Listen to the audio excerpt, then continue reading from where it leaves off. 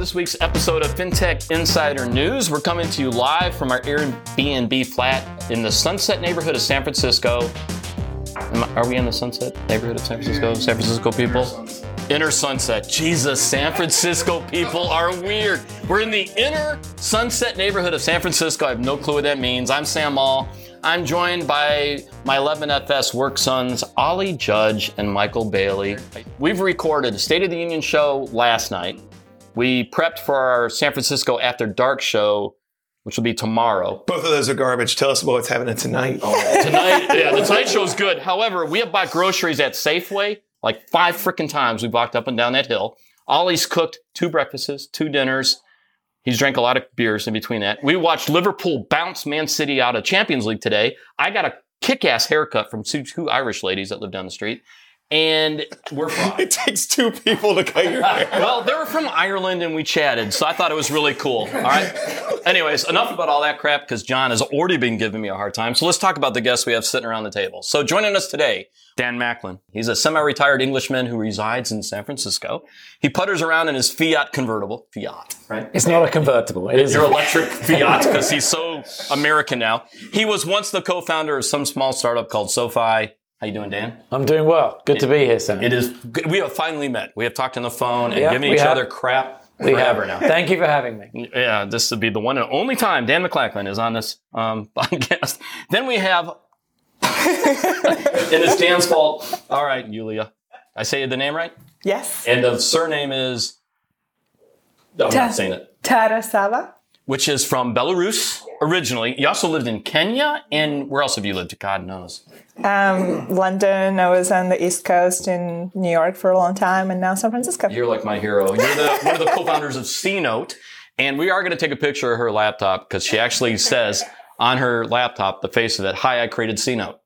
Talk to me. Best brand advertising I've ever seen. And we're going to talk about C-Note a little bit later to get a better idea of exactly what that is. Then we have Divine, and I'm going to say it. AKA Victor Lombard. That is the only time we're going to say Victor Lombard on this show. Because he is Divine. Victor D. Lombard. D. Yeah. So Divine's a great friend of mine, great rapper, artist, co-founder of Black Tech, moved from Brooklyn to Silicon Valley. Yeah. About how long ago? A month. A month now? Oh my God. All right. That long. It's been a while. Yeah. Enough that he's still wearing a Mets hat, which is weird. If you haven't listened to my Connection Interrupted podcast interview with Divine, you have to. One, you're dead to me if you haven't listened to it. I didn't listen to that. John's dead to me. He's gone. But it is actually one of the best podcasts. Michael, who's in the room, Divine actually went through his playlist and said, here's some goody tracks that kind of describe my life. And Michael wound those in to that interview. Yeah, and didn't he kill it? He killed it. It was great. Killed it. All right. And last but not least, Wapsh, you fuck. John Wapsh, you fuck, who just wandered into our flat. So I asked him to be on the show. He's also the head of innovation at Kasasa. He's a published author. What's the name of the book? Nobody knows. Come on, it's a good book. What was the name of the book? Bankruption. Bankruption. Yeah. And that's the only time we'll mention that book for the rest of this night. So with that, let's the over-under on is 12, so Okay. I got a few more to go. I'm going to see how he works that in. It's actually a very good book targeted to, would you say mid-tier banks? Mid to small-tier banks? Everybody should read it. Buy a copy. Buy 2. They're great to get for Christmas. Shameless plug. You're allowed to do shameless plugs. All right, let's get into the news. This has been a fascinating day. Again, we're in San Francisco. What is the day today? The 10th of April when we're recording this? This is the day that Mark Zuckerberg went before Congress and testified. So I think we might start with that because there's way too many stories. I do need to give a plug, though. All the stories we talk about today are from our 11FS and Fintech Insider community. It's called FintechInsiderNews.com. Check it out for the latest industry news and sign up to get involved and discuss the stories with everyone on the show and in our community. So take a look at that. So the first one, Facebook goes to Congress. Zuck was, as everyone loves to call him, was up in front of Congress today. I think I missed most of that. Have any of you watched any of the testimony today? It was incredible. I did watch it. Was it theater? Embarrassingly enough, I watched it. I was working in a hotel, so I was like, I started at like 12:30. So I think I saw every minute of it. Wow. One, he was in a suit, which one of the funniest tweets was there's some dead intern at Facebook who has no clothes on right now. So he was in a full suit. Yeah, he was in a suit. He looked great. I'll tell you one thing. I mean, here's the thing. So Zuck, first of all, or Mark or whatever the hell people call him, everyone was like, he's going to crumble in front of everybody. He did a great job. Kept his composure, super chill. I mean, it was exciting to watch him up there. personally, I felt, as I was watching it, I felt like, there's a lot of jokes you can make about generational divide. I read some of those on Twitter. I get it. But I honestly felt sad. I felt sad for our country. Like, here you had a guy who literally, controls a huge part of the world, whether he wants to believe it or not. How many users are on Facebook? Billion, 2 billion? 2 billion. Billion, yeah. 2 billion. Okay. 2 billion. And the other side of, everybody was asking questions, also controlled the free world. And they were both talking to each other like they were aliens. And it was a very interesting thing to kind of be a part of. And it just, to me, it wasn't as inspirational as maybe it should have been.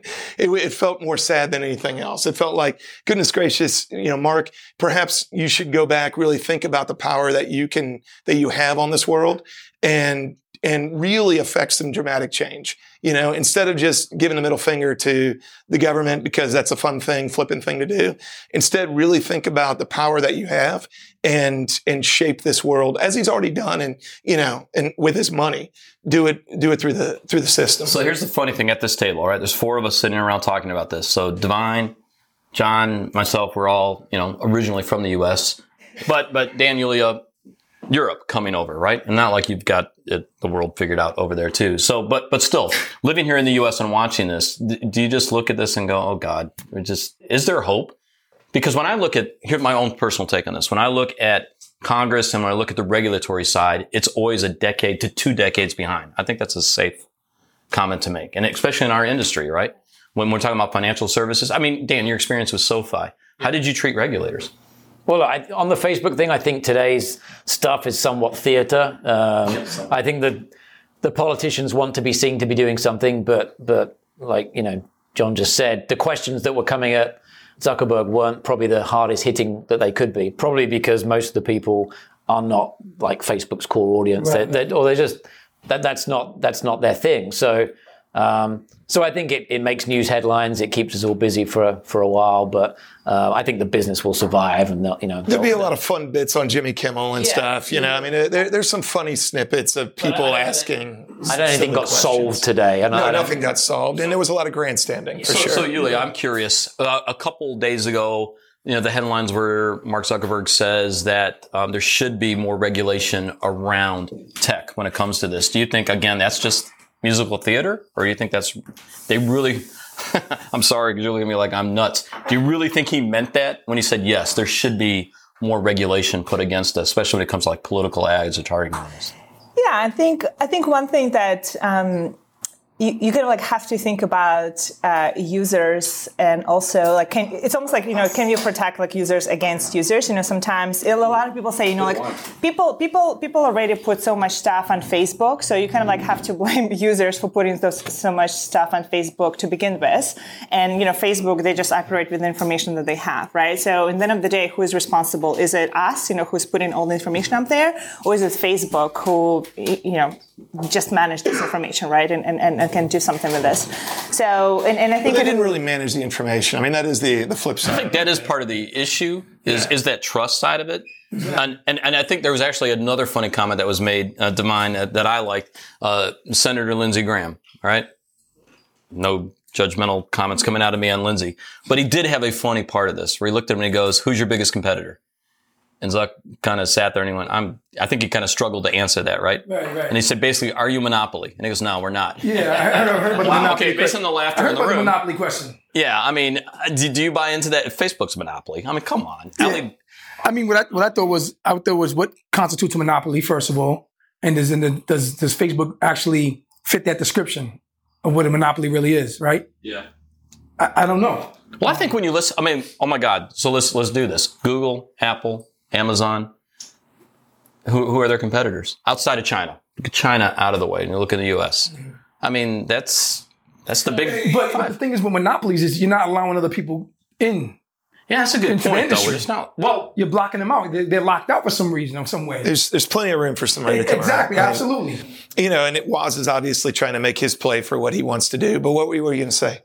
I was just thinking, when you start talking about monopoly or not, to me, Facebook is almost becoming it's a lifestyle, right? It's someone's decision to do, to do something with the life, right? And there's a lot of research how people who feel lonely and this and that, like they're putting more stuff up there, or people who want to brag about themselves.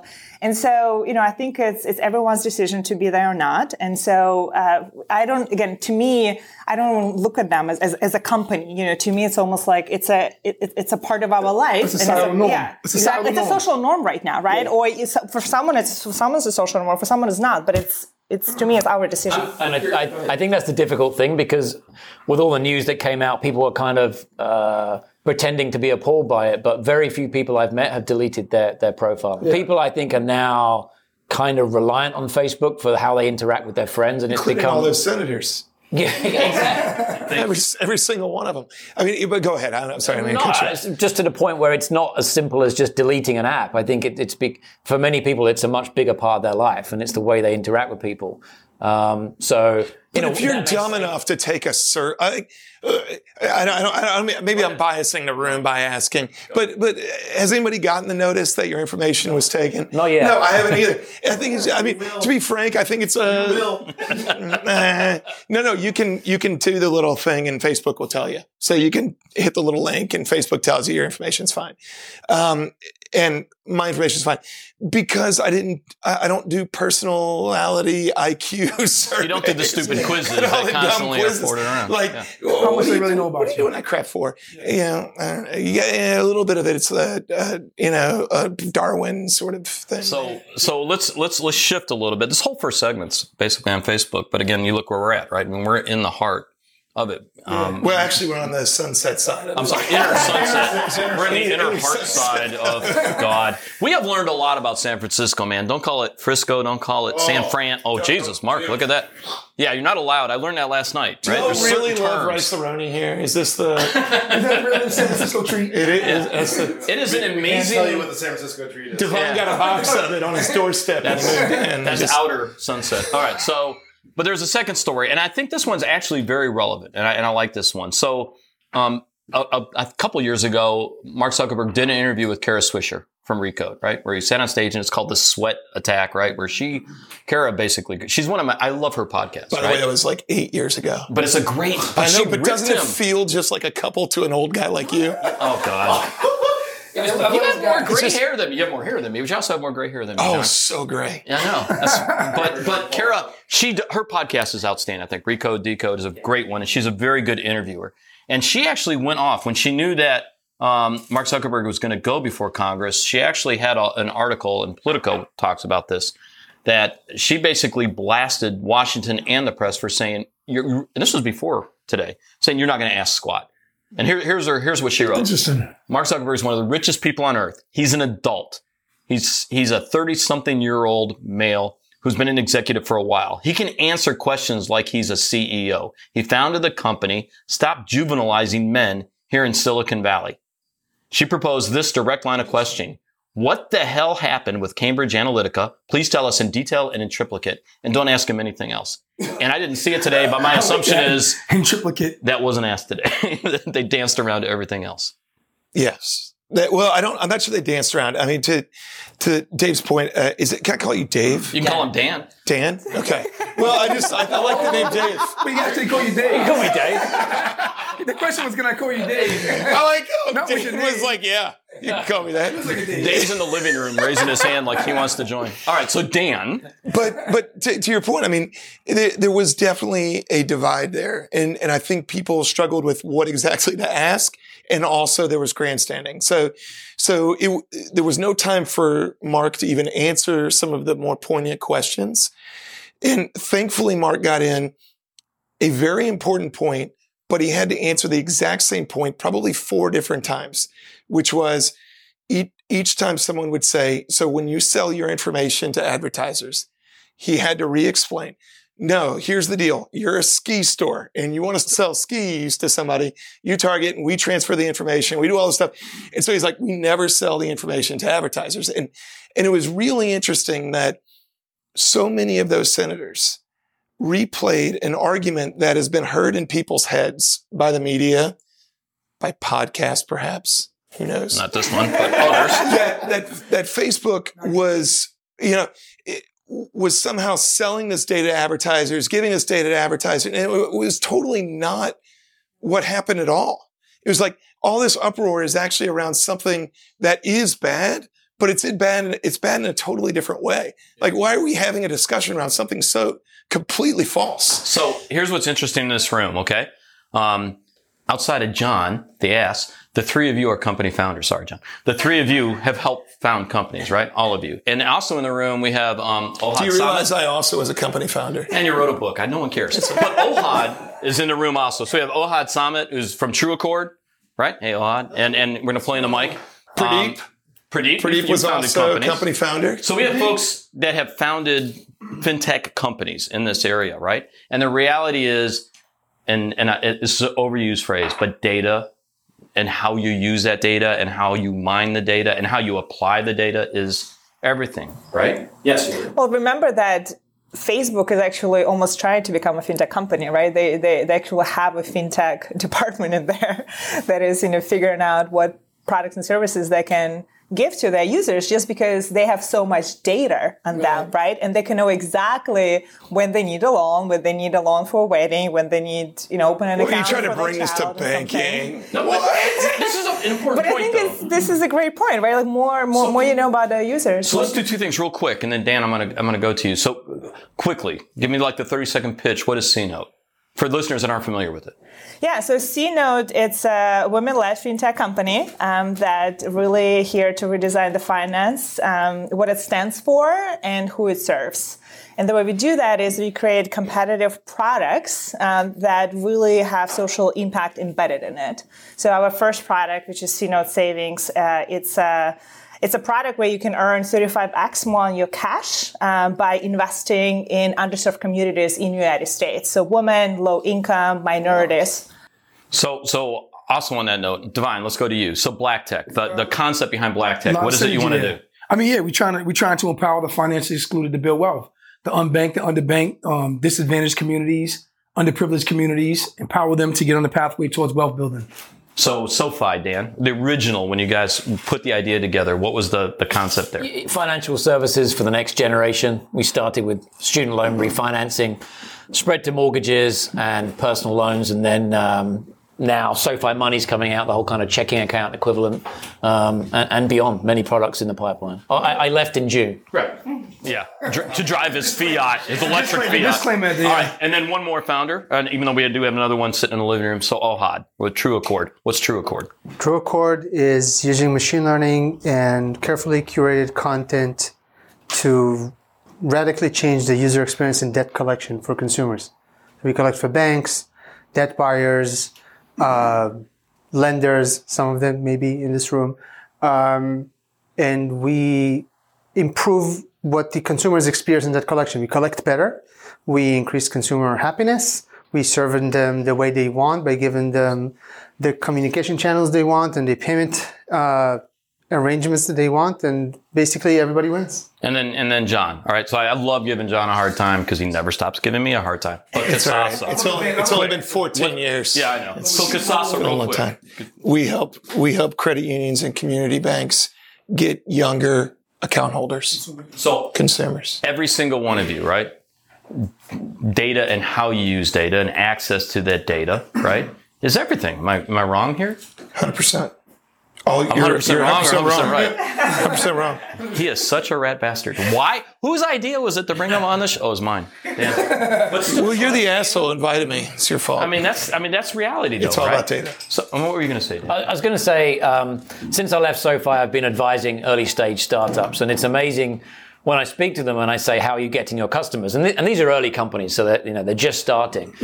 Facebook is almost always the first thing they say or the second thing they say. Really? And maybe the people around the room are using it. We certainly used it at SoFi. So as a customer acquisition channel, absolutely. The ability to be able to target a particular type of person is what Facebook provides. And the companies in Silicon Valley especially, but around the country, are using that. So it shouldn't, the fact that your data is being used in this way, I don't think is a surprise to people around here, because we're all making the most of that in terms of targeting. If you weren't aware of that, then maybe it's a surprise. But it's a phenomenal place to find customers, and that's why they're worth the billions of dollars that they are. To Mark's point, he's not selling you lists of names and all of their addresses and everything else. It's very targeted, and they own it all. They control it all. And you're on the other side saying, hey, you know what? This is how much I have to spend. This is the type of person I want.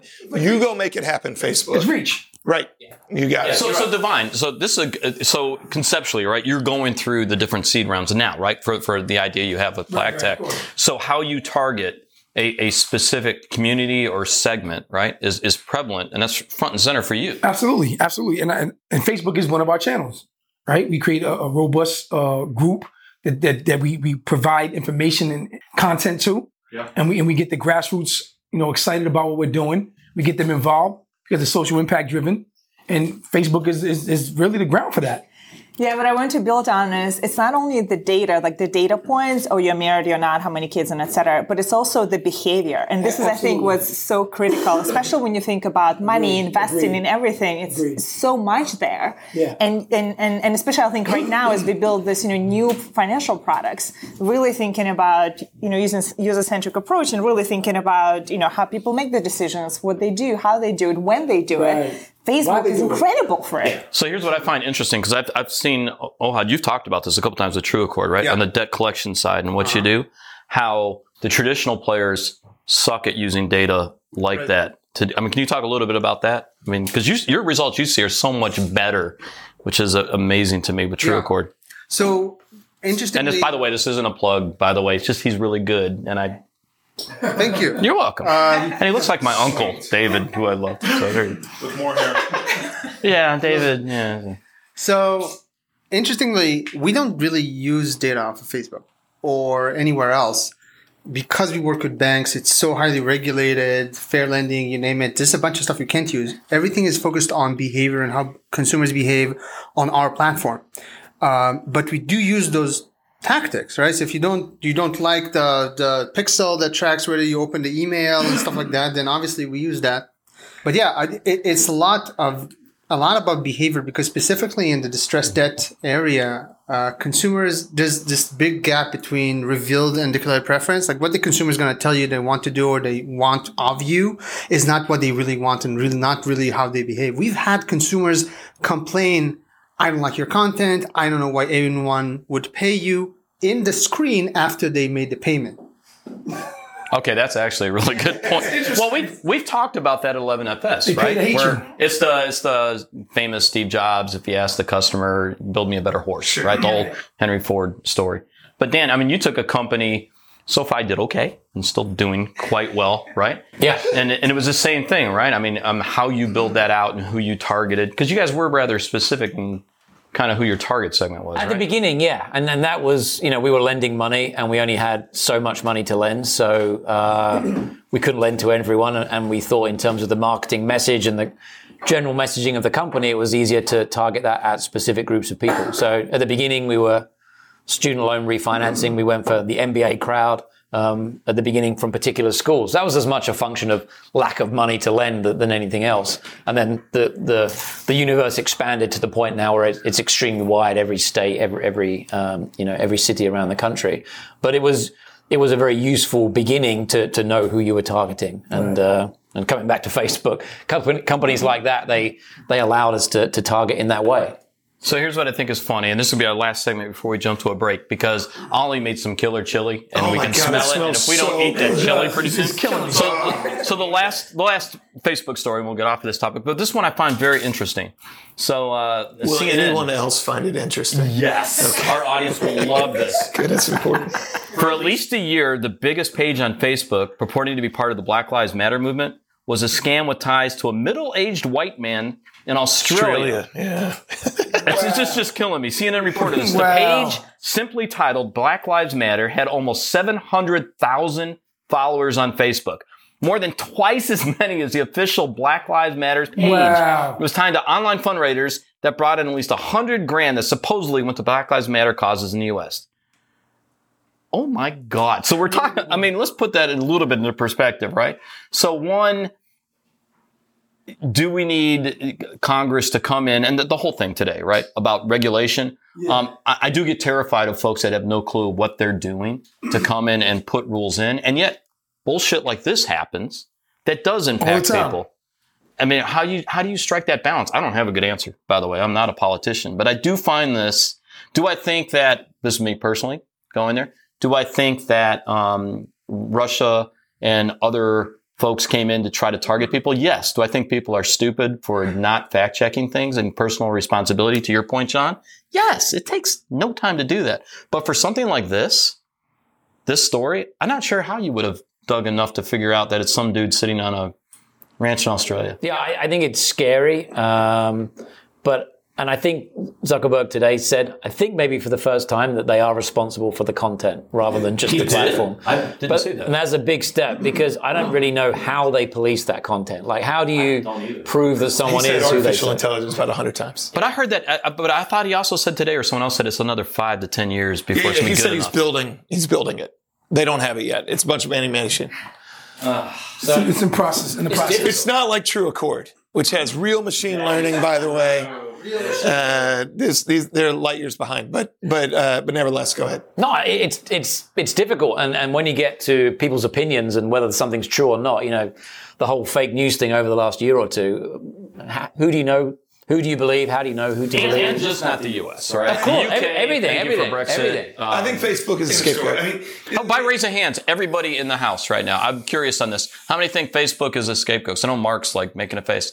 I got a lot of hands going up. I know. I'm sorry. I'm not raising my hand. I think it's easy. It's easy to blame that. Just like it's easy to blame Fox News for believing that Trump is the hottest shit ever.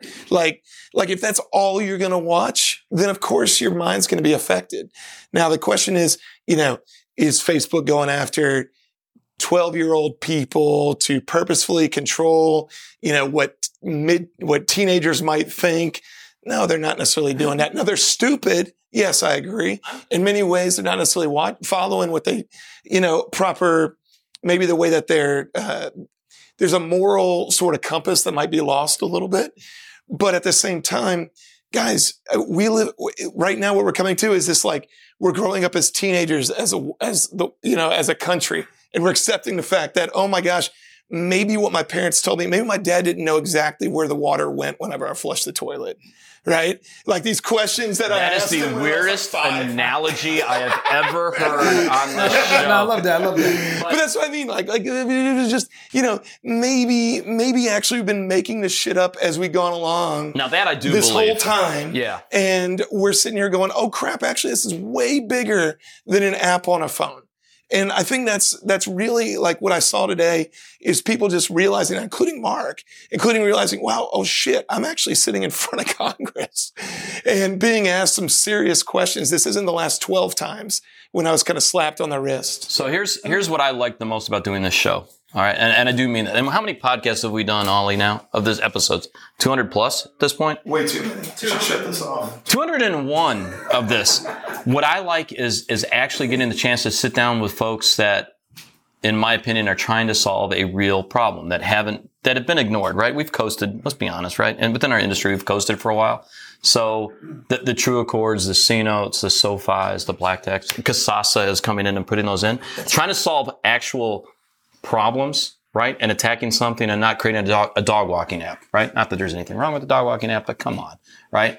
And on that little soliloquy, how do you say that word? Soliloquy. Yes, WAPS. On that note, I have a need for chili, so we're going to throw to our sponsors, and we'll be back. There you go. We wanted to let you know that if you love this show, how about seeing it live? We're going to be at Money 2020 Europe in Amsterdam this June, and we're bringing Fintech Insider live with us. We'll be bringing the podcast to the main stage right before the drinks reception, and you can be there. Sign up for tickets now. Go to europe.money2020.com/register and use discount code 1811FS. That's 1811FS to get €200 off the ticket price. Welcome back. As a reminder, Fintech Insider is brought to you by 11FS. We build digital products and services for clients big and small. If you want to reach out to us, you can find us at 11fs.com. Connect with us on Twitter at 11FSteam or drop us an email at hello@11fs.com. Now on with the show. So we're going to shift off of Facebook. We took the first part of the show, kind of really focused in, which made sense because of the massive story today. But what was also a pretty big story was this was Equal Pay Day. Actually, April 10th. Actually, I didn't know this. Equal Pay Day was founded, I think, in 1996. So it's not something that's new. It's been around for a while. But I think for the most part, probably ignored, right? I think that's safe to say. But with everything that's happened over, I think, the past year, it's easy to say with Me Too and God, take your pick, Weinstein and God, everybody else. I think it definitely came to the forefront. So there's a pretty interesting study that came out around, they did a gender scorecard for some of the major companies got rated on this. And actually, Yulia, you pointed this out to me. And I thought, you know what? It's funny because I did not put this story in. So thank you, one, for putting it in. Of course. And two, I think this is interesting because you've been in this industry for a while. I think actually in your bio you talk about you've been on Wall Street for about 10 years. In the suite, yeah, for a decade, right? I'm old. So how frustrating of an issue is this? I'll throw that out there because honestly, I mean, when you look at this, have you seen the disparity? I've seen the disparity, but also I think I've seen the disparity. I just didn't really feel empowered to do anything about it. And I'm kind of interested what I would have done right now if I've seen these results and if I've, seen everything that happened over the last, year, and actually how women actually think about it right now, right? Just because I think what people say often is it's one, again, it's corporate responsibility, right? To make sure that women and minorities and everyone else get exactly the same opportunities. They get people in the pool and et cetera. But it's also, us asking, right? We all know that men, ask for much more. And if you ask for more, you receive more. And women, we just don't ask for as much. And that's why, we don't receive as much because if you're not asked, if you don't ask, you're not going to receive. So I'm curious, Dan, with SoFi, when you were putting the team together, because you went through some pretty rapid growth, right? Yeah. With talent and building. How big is SoFi now, employee-wise? I know you're not there. I left in June. It was about 1,200 people. I think it's a decent size business. It's a couple or a few hundred bigger than that. But just building on what Yulia said, we at SoFi, we are very conscious of trying to help our members, our customers with their careers. And we did something called Raise Week, where we were basically empowering people to give them the tools to ask for a raise. People are very nervous about asking for a raise. And I do think there is a bit of a male-female divide in terms of how aggressive people are at asking for this stuff. So we had a week where we were trying to empower people and give them the information and make them ask that question. And it was a huge success. And I think it's not the only thing, but one thing is ask for a raise, try and find out your value and try and make it happen. And that's tough, but you should try. Yeah, I've been in the industry a while now, right? Been doing this.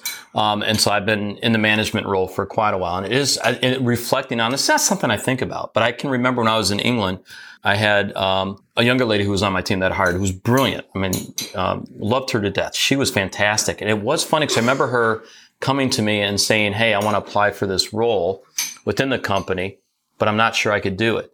And what's funny, and you're smiling, Yulia, because that idea, I've never had a young man that I was mentoring come up to me and said, I'm doubting myself.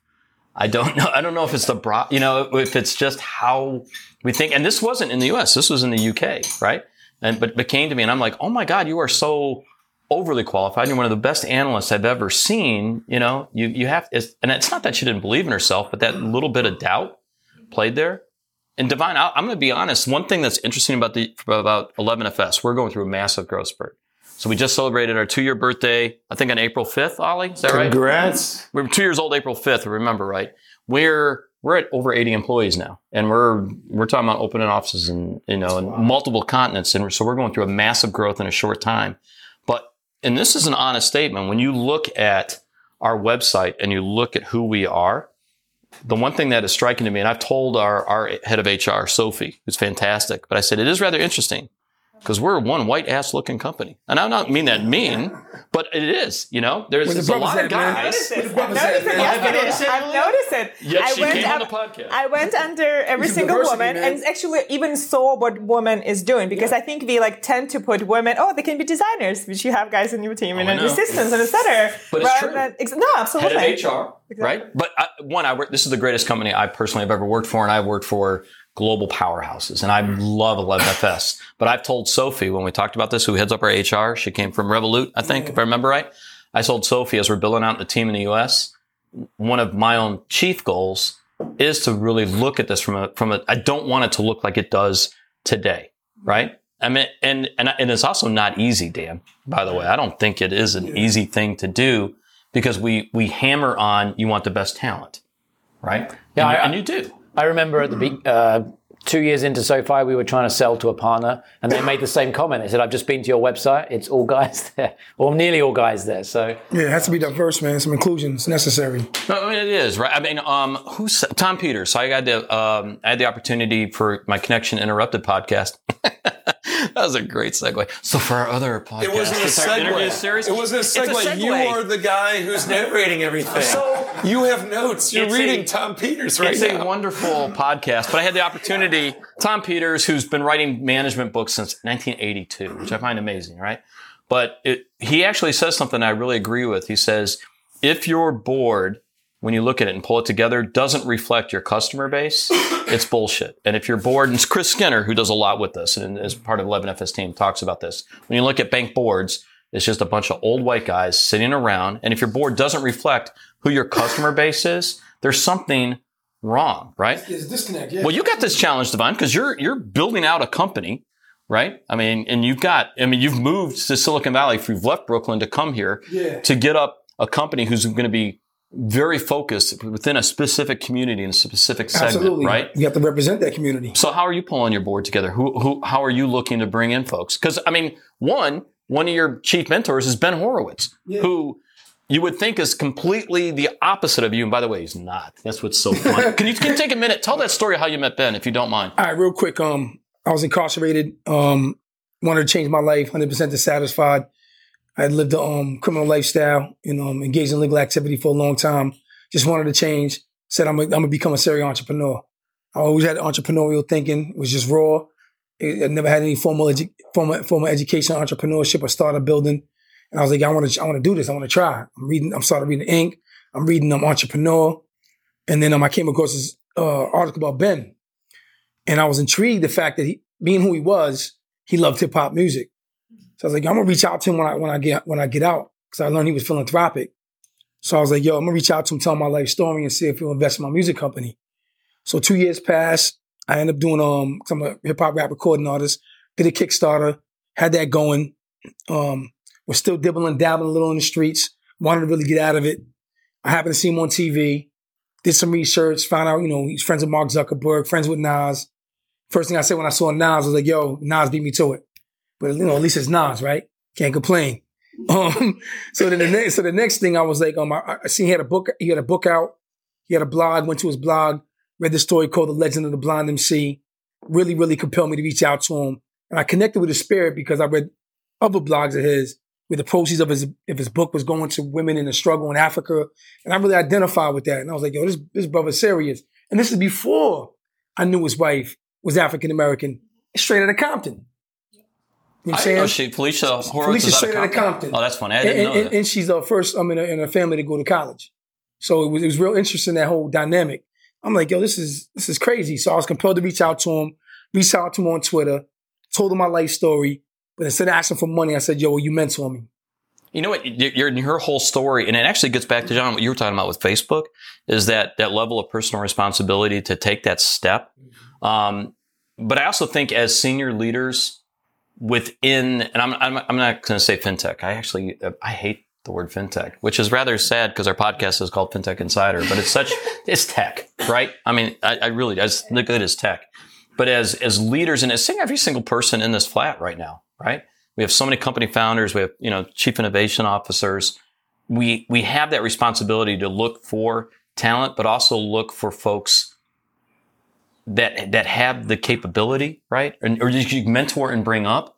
Because, Devon, your background had nothing to do with payments, had nothing to do with this. I was so far removed from technology, in period. I mean, I use technology to make music. But look where you're at now. But it was subjective. It was never objective until I met Ben. I meet Ben, I'm at his crib like, yo, check this. I know. Check this, okay. But look at the life-changing component of that. And Yulia, the same with Sino, right? And what you're doing and how you target, right? And same with Kasasa. I mean, actually, as much as I love to make fun of it, because I do love to make fun of Kasasa and John. It's funny. But it's still, right? It's looking at the credit unions and the banks and saying you can, I don't know if it's a level playing field, but the opportunity to go after a Bank of America customers, right? And provide real products that really work for real people. We enjoy the shit out of it. Turns out It's fun. Turns out you can, you knocked Fintech, and honestly, I'm a little hurt around that. I think Fintech actually has offered a lot of opportunity to, way beyond, traditional banking. And that's what, when we started in 2014 years ago, however long ago that was. I can't do the math either. Yeah, it was a long time ago.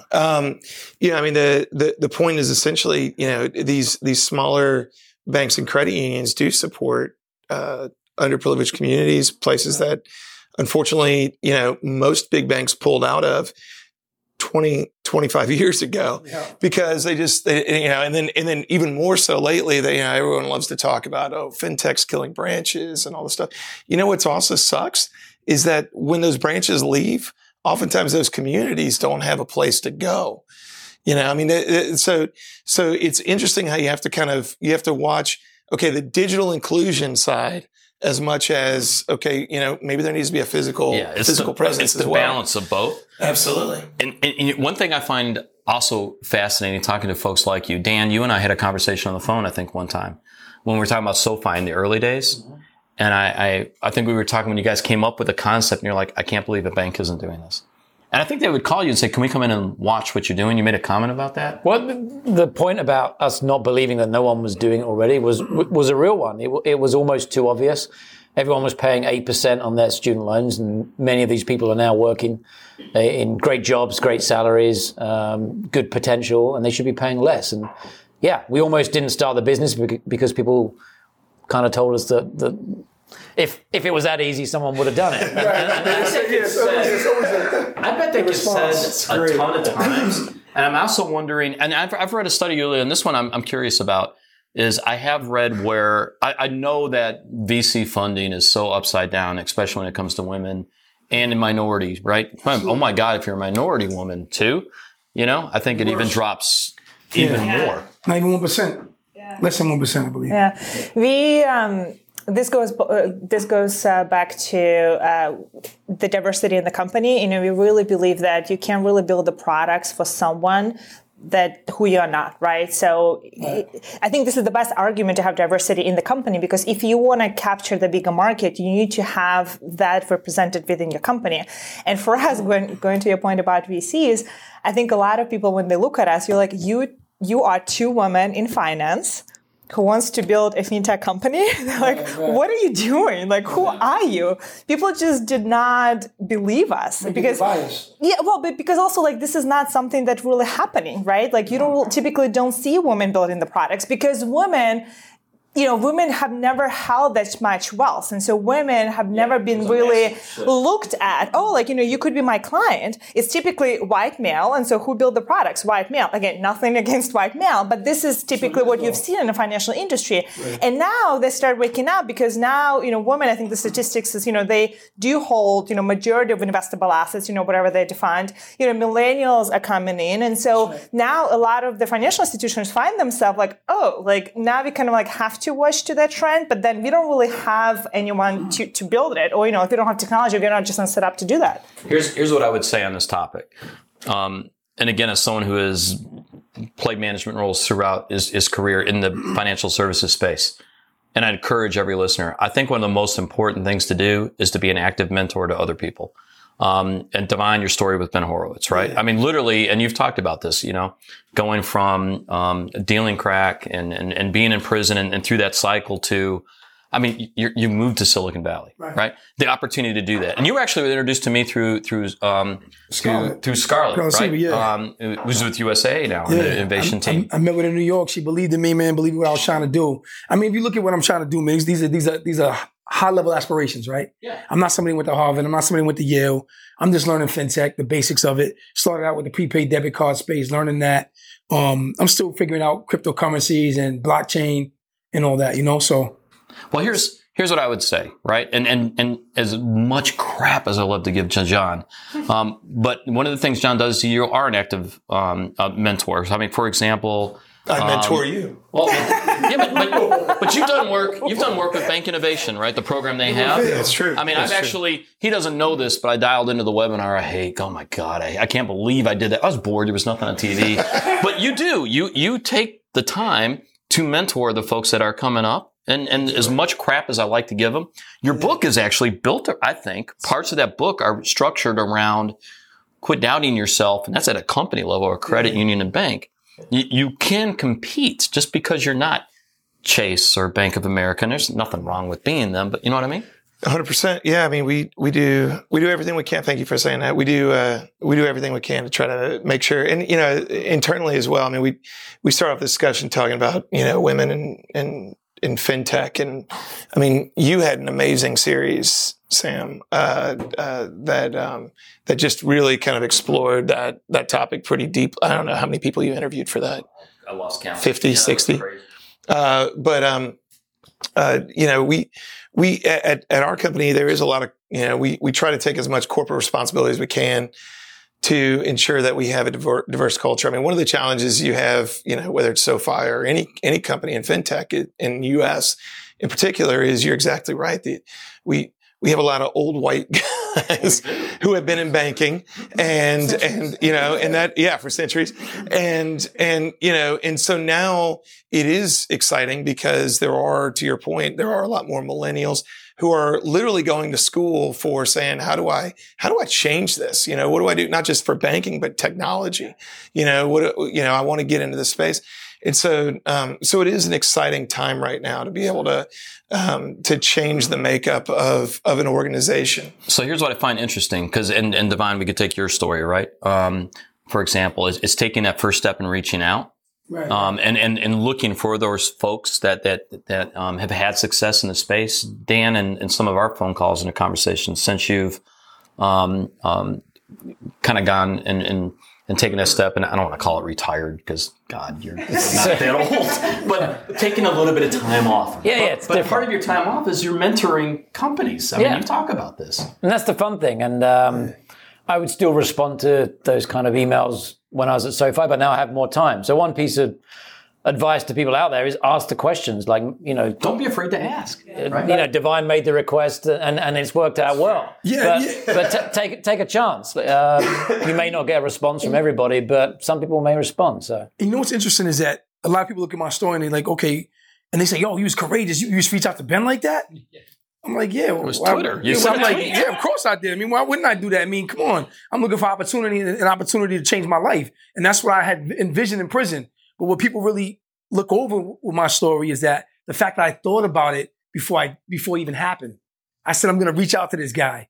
I want him to change my life. And you researched him. Because you read an article. Yeah, you read an article. I think it was an Entrepreneur magazine. Exactly. And got his Wikipedia page sent in to me. Learned he was philanthropic. I said, that's my key. He loves hip hop. He's philanthropic.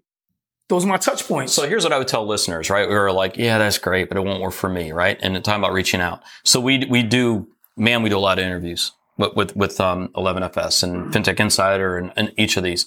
And when I do which one was the best? Connection interrupted because it's mine. Okay. But as part of that interview series, what I constantly get is, oh my God, you did you know a lot. You did your homework. And I'm like, actually, it's not that hard because there's this thing called Google and maybe Facebook that holds a shitload of data about you. Exactly. But this room is a prime example of it, all right? Because honestly, and Michael has some video of this. When you look around for the folks that are in this room, there's only a few that I've actually met in real life, right? John and I, we first connected on Twitter, right? And knew about each other. We're going to go with that story. All right, Tinder, some of those. Swipe right. But we knew each other digitally well before we ever met, right? Mark, same thing, right?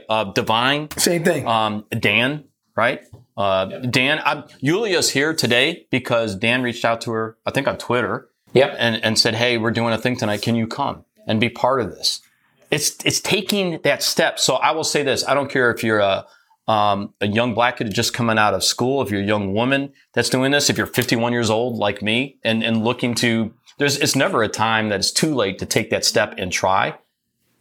That's technology, man. If you look at technology has accelerated a paradigm shift in every industry globally. Every industry, every aspect of life, societal aspect of life. We talk about Facebook, talk about these other social network platforms. I mean, if you look at it, before there's no barrier. Like the gatekeepers, it's dissipating. It's funny because we started this whole conversation talking about Mark Zuckerberg going before Congress and to get his ass ripped. And here we are coming full circle to talk about the power of social and technology and what it can do to change lives. We had all these other stories planned, and yet Equal Pay Day just didn't shift there. Now, that said, there's way too much disparity when it comes to pay, when it comes to opportunities. But I think it's folks like y'all in the room and folks that listen that can take those steps to help. It's just knock the crap off. I think it's a nice way to put it, right? We can do so much better. And what encouraged me, again, is folks like you that is doing this. And what's funny is we run out of time talking on one topic, but an important one. And I'm glad that we spent the time doing that. What I do want to do, since we talked about this, is folks, if you want to reach out and actually contact some of these, I'm working my way around the room real quick. Dan, if listeners wanted to get in touch with you, what's the best way? Twitter's best, at MacklynDan. Yulia, at CNote, what's the best way to get in touch with you? Twitter at GoCNote. Divine? Facebook, Twitter, Instagram, Divine 4th letter, DIVINE, the number 4 TH letter, and Black Fintech, BLAK Fintech. And Connection Interrupted, one of the best interviews personally, I think. One of the most fun I had doing an interview was that. And John? It's something.